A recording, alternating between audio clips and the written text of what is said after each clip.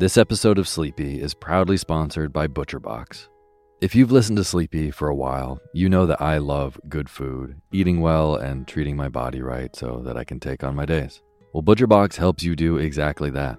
They deliver super high quality, 100% grass-fed beef, free-range organic chicken, crate-free pork, and wild-caught seafood right to your door. It's humanely raised, no antibiotics or added hormones. They have a huge variety to choose from. They are excellent deals. They've got recipes and guides and tips included, and there's free shipping, always. Eating well is a huge factor in getting a good night's sleep, as is sometimes saving the trip to the grocery store and taking some stress out of your daily schedule. I have been loving these deliveries for those reasons. Been cooking up their steak tips with eggs in the morning with butter and scallions and soy sauce, and I also made a delicious brine chicken roast with lemon parsley gravy. So good. The prices for this kind of quality and convenience is really impressive. ButcherBox has made me very happy. So sign up at butcherbox.com/sleepy and get our special deal. ButcherBox is offering our listeners a free for a year offer, plus an additional $20 off.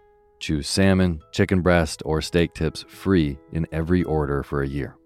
Sign up today at butcherbox.com/sleepy and use code SLEEPY to choose your free for a year offer. Plus, get $20 off your first order. butcherbox.com/sleepy. Eat well, sleep well.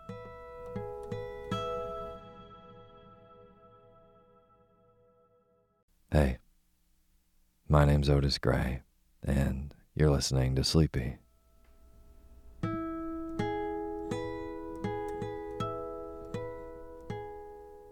Podcast where I read old books to help you get to sleep, and a proud member of the Airwave Podcast Network. I have got a wonderful, snoozy bedtime story for you tonight. But before we get to tonight's reading, I just want to thank all of our patrons on patreon.com.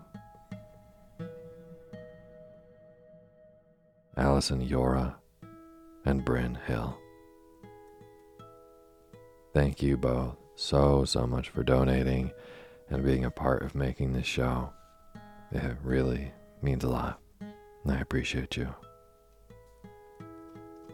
And for anyone who doesn't know, the names that I just read, Allison and Bryn, they are new patrons on patreon.com, which is a way that you can just directly support creators of the work that you like.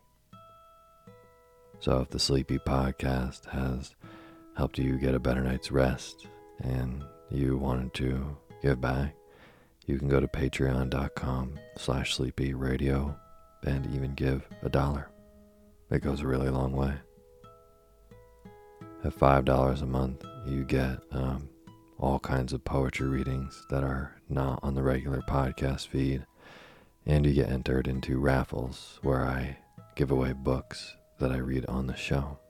So, cool perks for $5 a month, but no matter how much you donate, even if it's $1, I will read your name in the opening credits of the next show after you do. So, if you would also like to be a part of making this show, go to patreon.com/sleepyradio. Thank you. And as always, the music you're hearing is by my good friend James Lepkowski, and the cover art for Sleepy is by Gracie Kanan.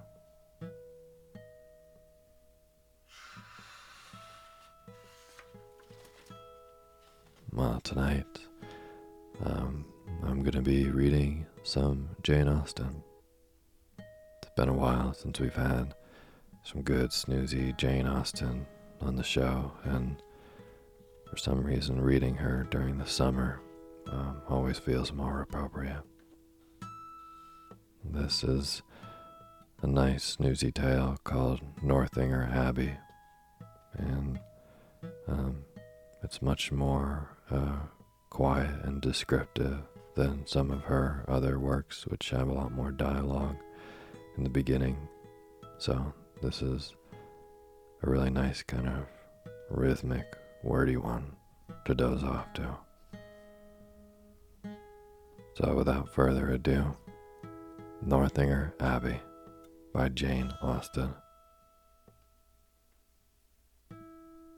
And now is the time for you to fluff up your pillow just how you like it. Feel yourself melt into your bed. Get real comfortable. Close your eyes. Then let me read to you.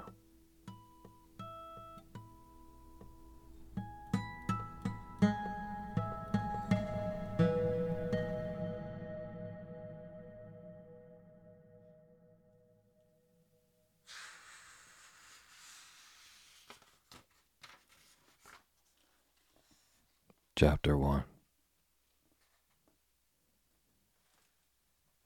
No one who had ever seen Catherine Morland in her infancy would have supposed her born to be a heroine. Her situation in life, the character of her father and mother, her own person and disposition were all equally against her. Her father was a clergyman, without being neglected or poor, and a very respectable man, though his name was Richard, and he had never been handsome. He had a considerable independence besides 2 good livings, and he was not in the least addicted to locking up his daughters. Her mother was a woman of useful, plain sense, with a good temper, and what is more remarkable, with a good constitution. She had 3 sons before Catherine was born, and instead of dying and bringing the latter into the world, as anybody might expect, she still lived on, lived to have 6 children more, to see them growing up around her, and to enjoy excellent health herself. A family of 10 children will be always called a fine family, where there are heads and arms and legs enough for the number. But the Morlands had little other right to the word, for they were in general very plain, and Catherine, for many years of her life, as plain as any. She had a thin, awkward figure, a sallow skin without color, dark, lank hair, and strong features. So much for her person, and not less unpropitious for heroism seemed her mind. She was fond of all boys' plays, and greatly preferred cricket, not merely to dolls, but to the more heroic enjoyments of infancy, nursing a dormouse, feeding a canary bird, or watering a rose bush. Indeed, she had no taste for a garden, and if she gathered flowers at all, it was chiefly for the pleasure of mischief. At least, so it was conjectured from her always preferring those which she was forbidden to take. Such were her propensities. Her abilities were quite as extraordinary. She never could learn or understand anything before she was taught, and sometimes not even then, for she was often inattentive and occasionally stupid. Her mother was 3 months in teaching her only to repeat the beggar's petition, and after all, her next sister, Sally, could say it better than she did. Not that Catherine was always stupid, by no means. She learnt the fable of the hare and many friends as quickly as any girl in England. Her mother wished her to learn music, and Catherine was sure she should like it, for she was very fond of tinkling the keys of the old forlorn spinet. So at 8 years old, she began. She learnt a year, and could not bear it. And Mrs. Morland, who did not insist on her daughters being accomplished in spite of incapacity or distaste, allowed her to leave off. The day which dismissed the music master was one of the happiest of Catherine's life, Her taste for drawing was not superior, though whenever she could obtain the outside of a letter from her mother or seize upon any other odd piece of paper, she did what she could in that way by drawing houses and trees, hens and chickens, all very much like one another.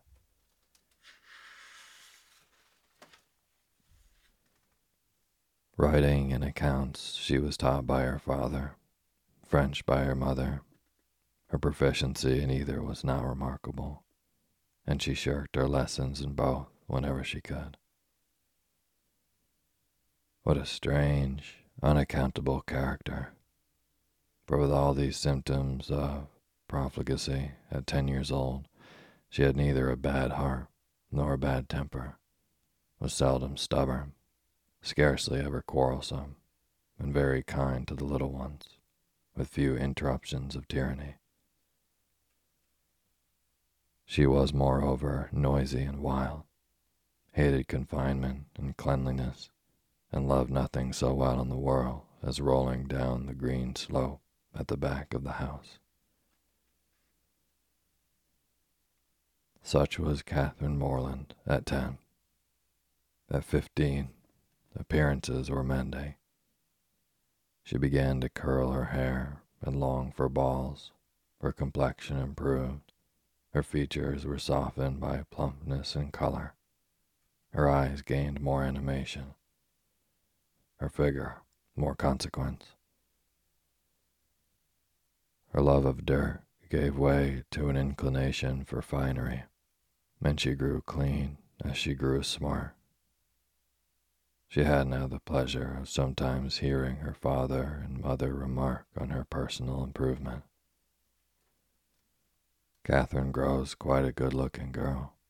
She is almost pretty today, were words which caught her ears now and then, and how welcome were the sounds. To look almost pretty is an acquisition of higher delight to a girl who has been looking plain the first 15 years of her life than a beauty from her cradle can ever receive. Mrs. Morland was a very good woman, and wished to see her children everything they ought to be. But her time was so much occupied in lying in and teaching the little ones that her elder daughters were inevitably left to shift for themselves. And it was not very wonderful that Catherine, who had by nature nothing heroic about her, should prefer cricket, baseball, riding on horseback, and running about the country at age of 14 to books, or at least books of information, for provided that nothing like useful knowledge could be gained from them, provided they were all story and no reflection, she had never any objection to books at all. But from 15 to 17, she was in training for a heroine. She read all such works as heroines must read to supply their memories with those quotations which are so serviceable and so soothing in the vicissitudes of their eventful lives. From Pope, she learned to censure those who bear about the mockery of woe. From Gray, that many a flower is born to blush unseen and waste its fragrance on the desert air. From Thomson, that it is a delightful task to teach the young idea how to shoot. And from Shakespeare, she gained a great store of information, amongst the rest, that trifles light as air are to the jealous confirmation strong as proofs of Holy Writ. That the poor beetle which we tread upon in corporal sufferance feels a pang as great as when a giant dies,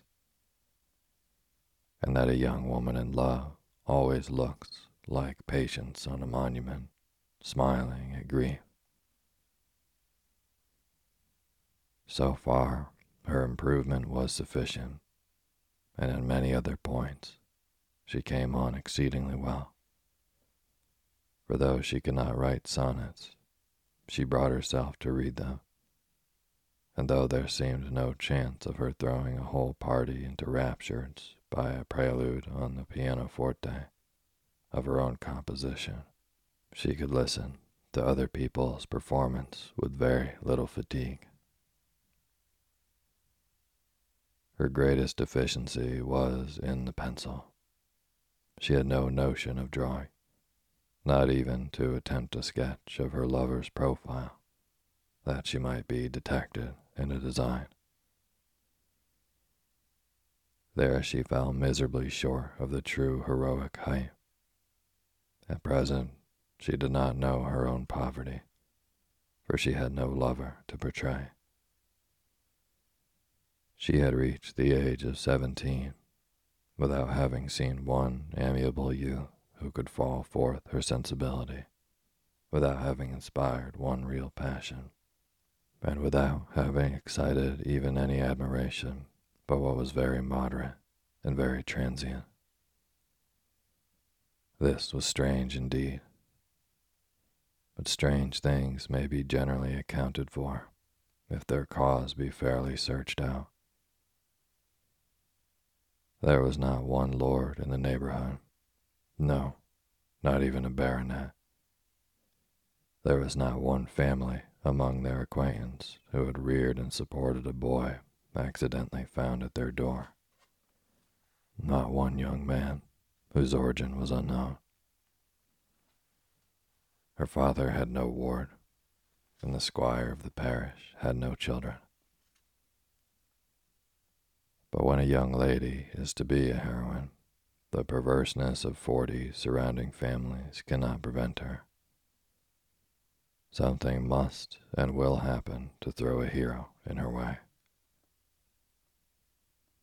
Mr. Allen, who owned the chief of the property about Fullerton, the village in Wiltshire where the Morlands lived, was ordered to Bath for the benefit of a gouty constitution.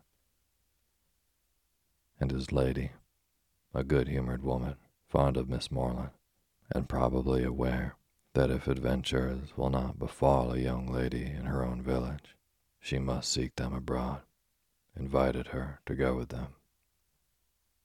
Mr. and Mrs. Morland were all in compliance, and Catherine all happiness.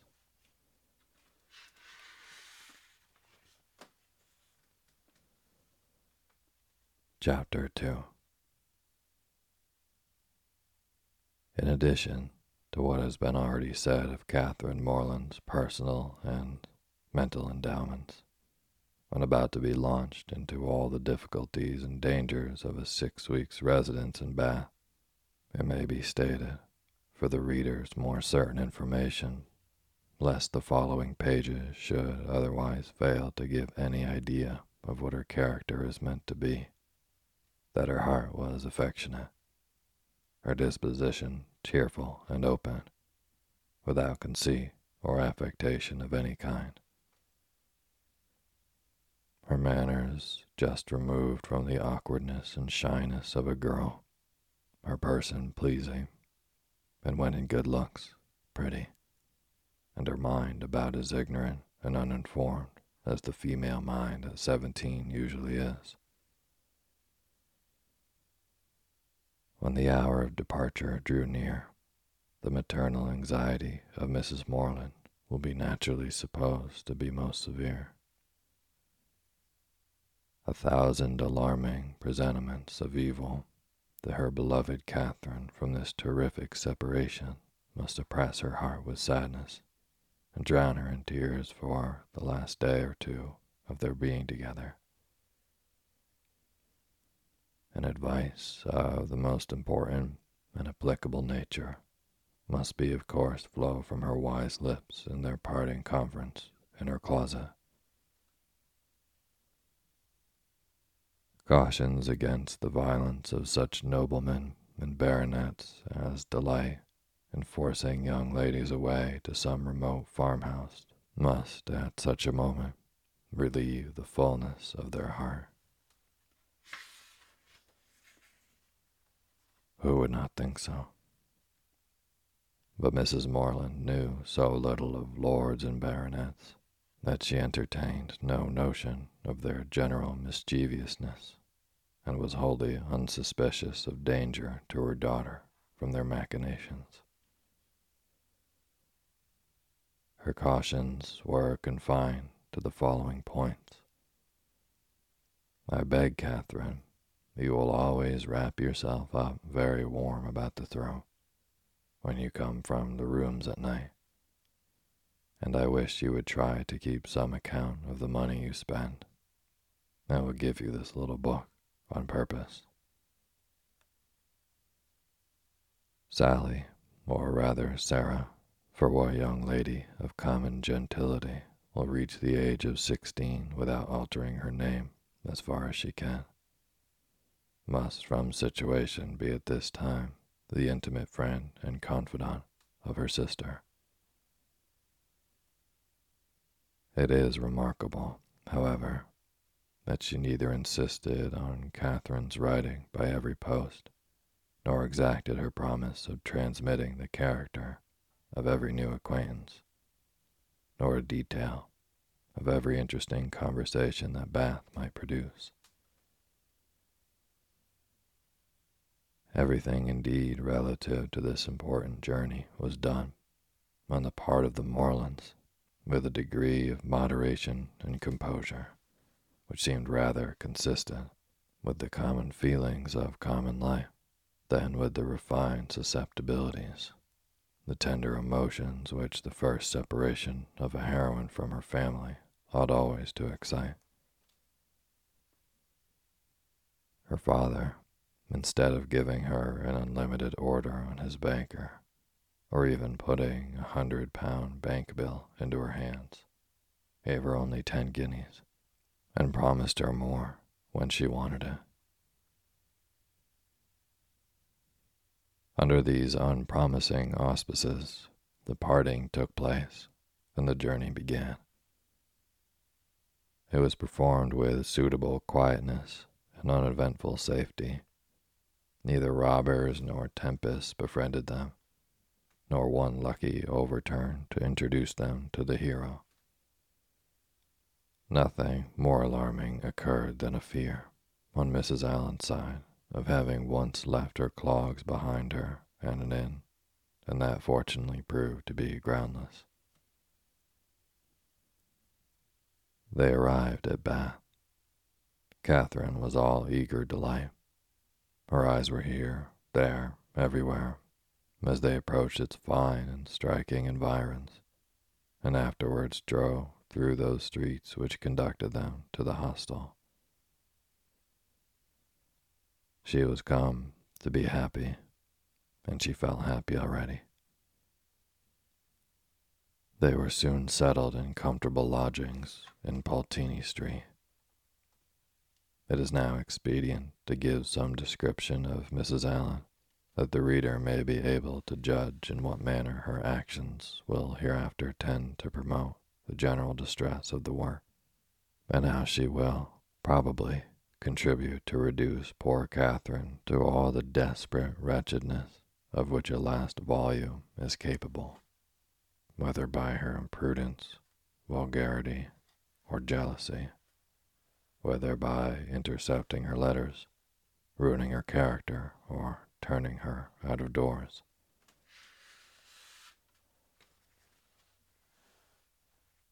Mrs. Allen was one of that numerous class of females whose society can raise no other emotion than surprise at there being any men in the world who could like them well enough to marry them.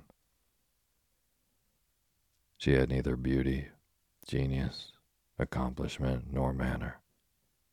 The air of a gentlewoman, a great deal of quiet, inactive good temper, and a trifling turn of mind were all that could account for her being the choice of a sensible, intelligent man like Mr. Allen. In one respect, she was admirably fitted to introduce a young lady into public, being as fond of going everywhere and seeing everything herself as any young lady could be. Dress was her passion.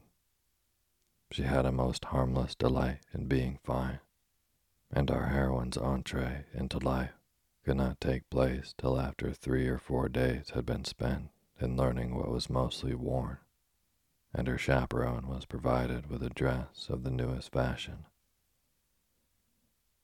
Catherine, too, made some purchases herself, and when all these matters were arranged, the important evening came, which was to usher her into the upper rooms. Her hair was cut and dressed by the best hand, her clothes put on with care, and both Mrs. Allen and her maid declared she looked quite as she should do. With such encouragement, Catherine hoped at least to pass uncensured through the crowd. As for admiration, it was always very welcome when it came, but she did not depend on it. Mrs. Allen was so long in dressing that they did not enter the ballroom till late. The season was full, the room crowded, and the two ladies squeezed in as well as they could. As for Mr. Allen, he repaired directly to the card room and left them to enjoy a mob by themselves.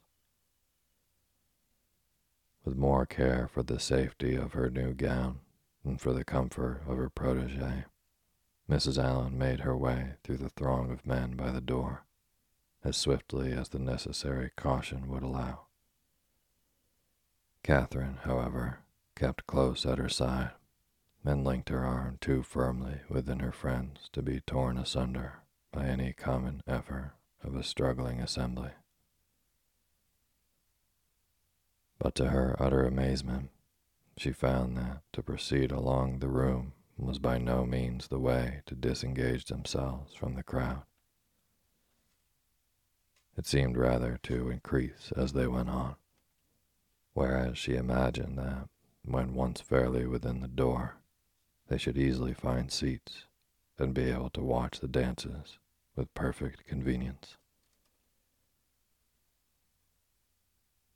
But this was far from being the case, and though by unwearied diligence they gained even the top of the room, their situation was just the same. They saw nothing of the dancers but the high feathers of some of the ladies. Still they moved on. Something better was yet in view, and by continued exertion of strength and ingenuity, they found themselves at last in the passage behind the highest bench.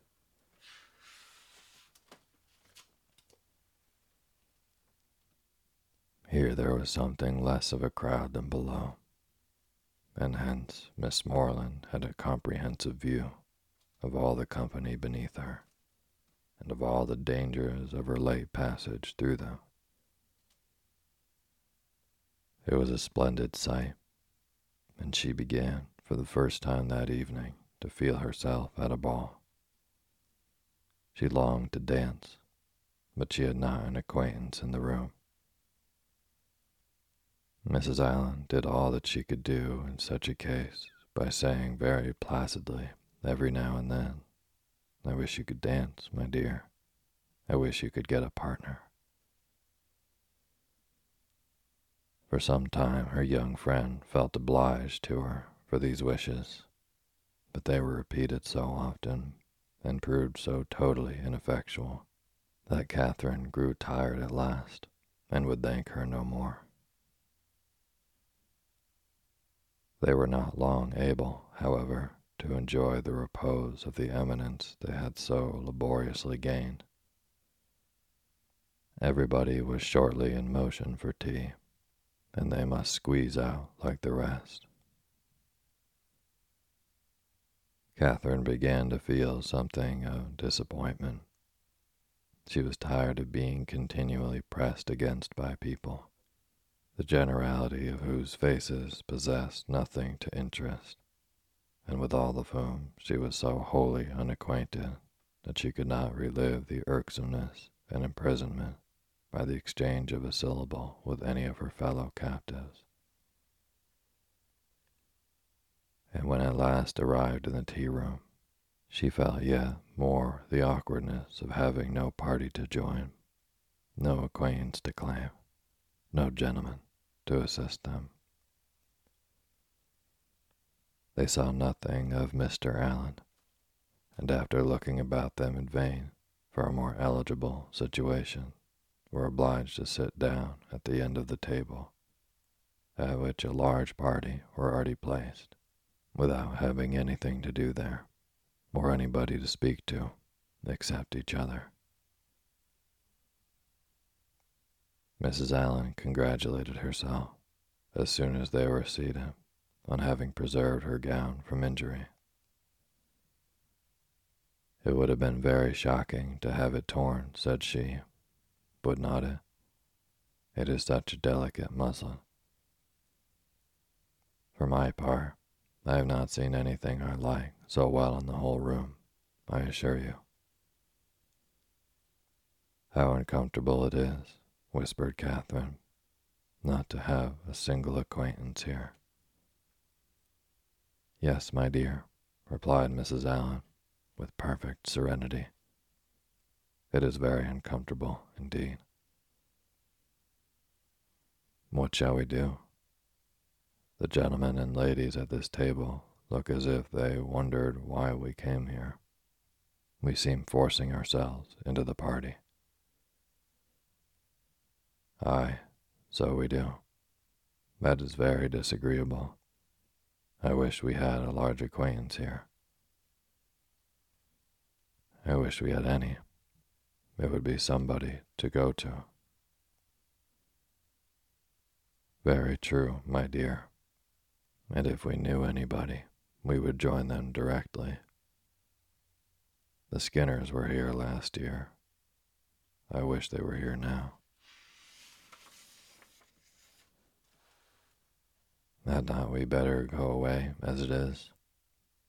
Here are no tea things for us, you see. No more there are, indeed. How very provoking. But I think we had better sit still, for one gets so tumbled in such a crowd. How is my head, my dear? Someone gave me a push, and that has hurt it, I am afraid. No, indeed, it looks very nice. But dear Mrs. Allen, are you sure there is nobody you know in all this multitude of people? I think you must know somebody. I don't, upon my word. I wish I did. I wish I had a large acquaintance here with all my heart, and then I should get you a partner. I should be so glad to have you dance. There goes a strange-looking woman. What an odd gown she has got on. How old-fashioned it is. Look at the back. After some time they received an offer of tea from one of their neighbors. It was thankfully accepted, and this introduced a light conversation with the gentleman who offered it, which was the only time that anybody spoke to them during the evening, till they were discovered and joined by Mr. Allen when the dance was over. Well, Miss Moreland, said he directly, I hope you have had an agreeable ball. Very agreeable indeed, she replied, vainly endeavoring to hide a great yawn. I wish she had been able to dance, said his wife. I wish we could have got a partner for her. I have been saying how glad I should be if the Skinners were here this winter instead of the last, or if the Parrys had come, as they talked of once. She might have danced with George Parry. I am so sorry that she has not had a partner. We shall do better another evening, I hope, was Mr. Allen's consolation.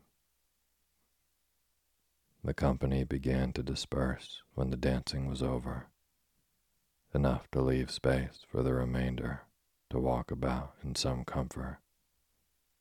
And now was the time for a heroine who had not yet played a very distinguished part in the events of the evening to be noticed and admired. Every 5 minutes, by removing some of the crowd, gave greater openings for her charms. She was now seen by many young men who had not been near her before. Not one, however, started with rapturous wonder on beholding her. No whisper of eager inquiry ran around the room, nor was she once called a divinity by anybody. Yet Catherine was in very good looks, and had the company only seen her 3 years before, she would now have thought her exceedingly handsome. She was looked at, however, with some admiration, for in her own hearing 2 gentlemen pronounced her to be a pretty girl. Such words had their due effect. She immediately thought the evening pleasanter than she had found it before. Her humble vanity was contented. She felt more obliged to the young men for this simple praise than a true quality heroine would have been for 15 sonnets in celebration of her charms, and went on to her chair in good humor with everybody, and perfectly satisfied with her share of public attention.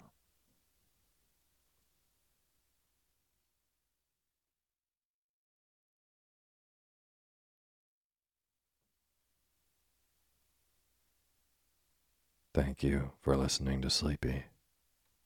Good night.